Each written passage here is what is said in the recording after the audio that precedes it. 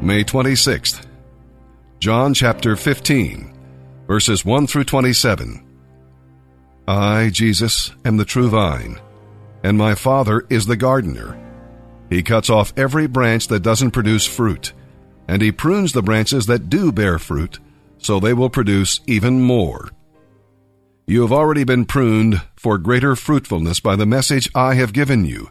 Remain in me, and I will remain in you.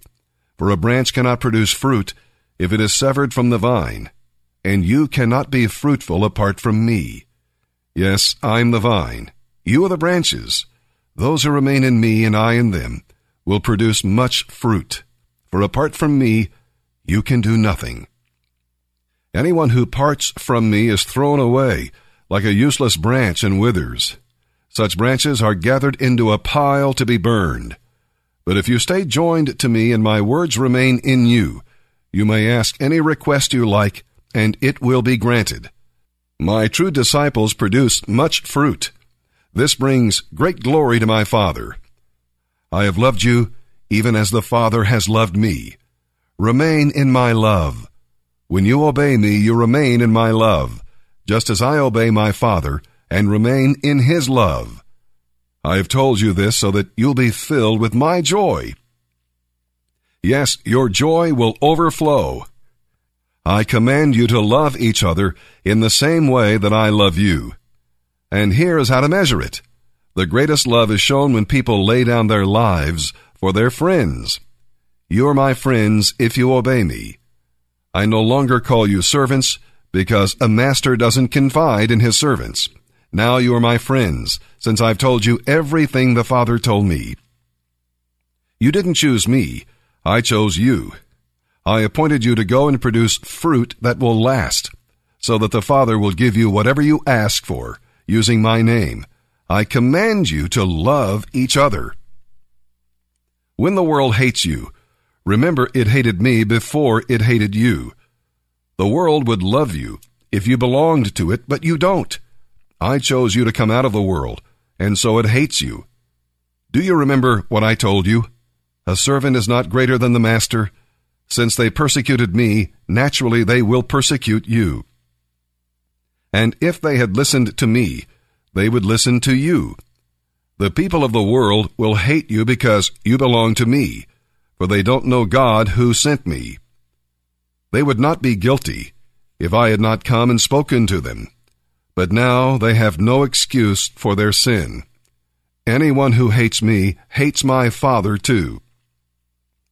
If I hadn't done such miraculous signs among them that no one else could do, they would not be counted guilty. But as it is, they saw all that I did and yet hated both of us, me and my Father. This has fulfilled what the Scriptures said. They hated me without cause. But I will send you the Counselor, the Spirit of truth. He will come to you from the Father and will tell you all about me. And you must also tell others about me because you have been with me from the beginning. The problem it wasn't with the Mormon Church, it was really with me. And it wasn't that the rules and the structure and all that was bad for me. I just didn't like that. I didn't want to be told what to do, when to do it, and how to do it. I felt like I was being forced or driven to have to adhere to certain regulations or certain standards that I hadn't chosen for myself to live by. As David got older, he became angry. He was trapped in a world he hated.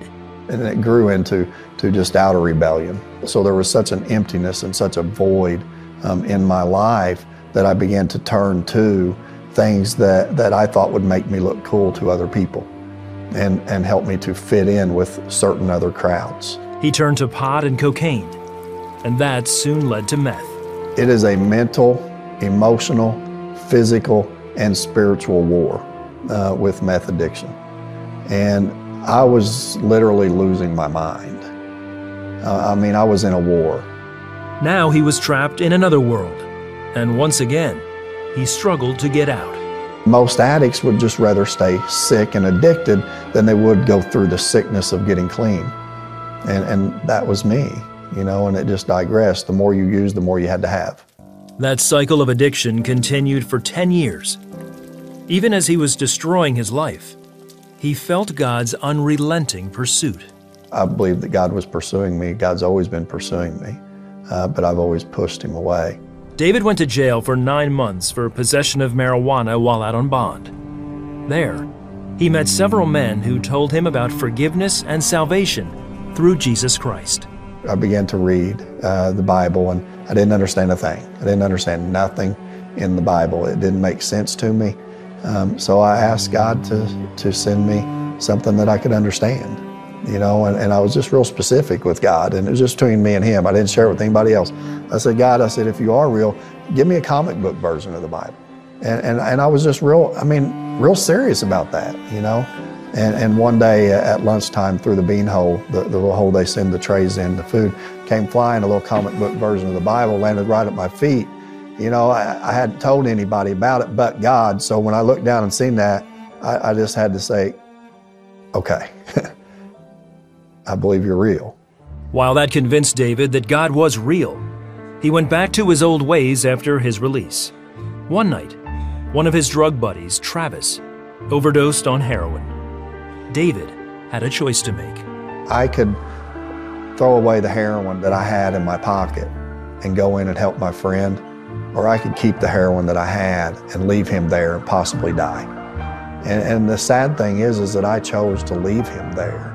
A day later, he calls me and I said, man, brother, I'm so sorry that I did what I did to you last night. And he said, you know what? He said, it's cool. He said, because I'd done the same thing to you. And that just shook me to my core. Because not only had I become like that everybody in that culture was the same way. We all only thought of ourselves, and we all only cared about ourselves. And at that moment, that just moved something in me that I said to Travis, I said, you know what? He asked me, the next question was, do you need any dope? I said, no, Travis, I'm done. I kicked the heroin habit, and it was horrible. But he was still empty, still searching, still hungry for something more. 4 months later, he decided once again to pick up a Bible. Something came up behind me and just wrapped its arms around me and just consumed me.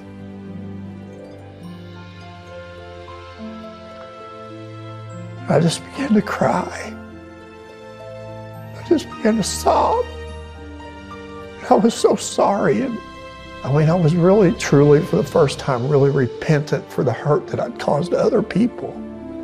It wasn't, God, I'm sorry that my life's a mess. It was, God, I'm sorry that everybody around me's life's a mess because of me. And I need you. And he changed me. That night, David gave his life to Christ. He's been drug-free for over 15 years. He and his wife Joy also opened Heaven Neve, a recovery ministry for men. David knows God has brought him a long way, but he also knows he's a work in progress. Learning how to be compassionate, merciful, and loving, caring has been a long, hard road for me because I was such a hard man. But at the same time, God uses that hardness that I had to be able to deal with men that are just like I was. Who else to be able to understand what they're going through and what they're thinking than someone that was just like them? For me and for my life, and I think for most, God says to us, I'm not so worried about changing your circumstances, I'm more concerned about changing you.